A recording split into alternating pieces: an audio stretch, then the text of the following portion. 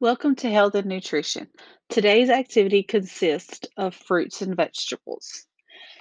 You will have to identify and classify fruits and vegetables by their color, the nutrition, and other classifications. Colors can help identify good sources of nutrition in fruits and vegetables. You know that fruits and vegetables contain many vitamins, and we need vitamins for our health every day. And eating a variety of fruit and vegetables is part of a healthy diet.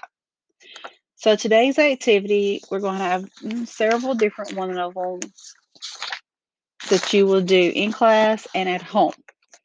But today's activity, you will need to make sure that you have your color handout sheet, a container for each color of fruit and vegetables, which can you'll need approximately 7 containers, and a variety of fruits and vegetables for each container.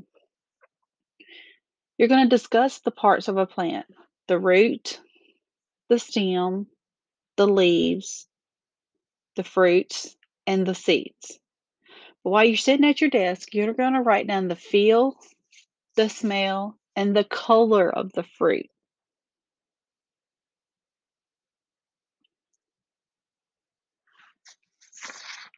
I am providing you with a fruit and vegetable chart. I have listed all of the different types of fruits and vegetables there are, and the colors are written above them. You're going to set a goal for the number of serving and variable and fruits and vegetables you will eat in 7 days. I have provided you with a colors for health.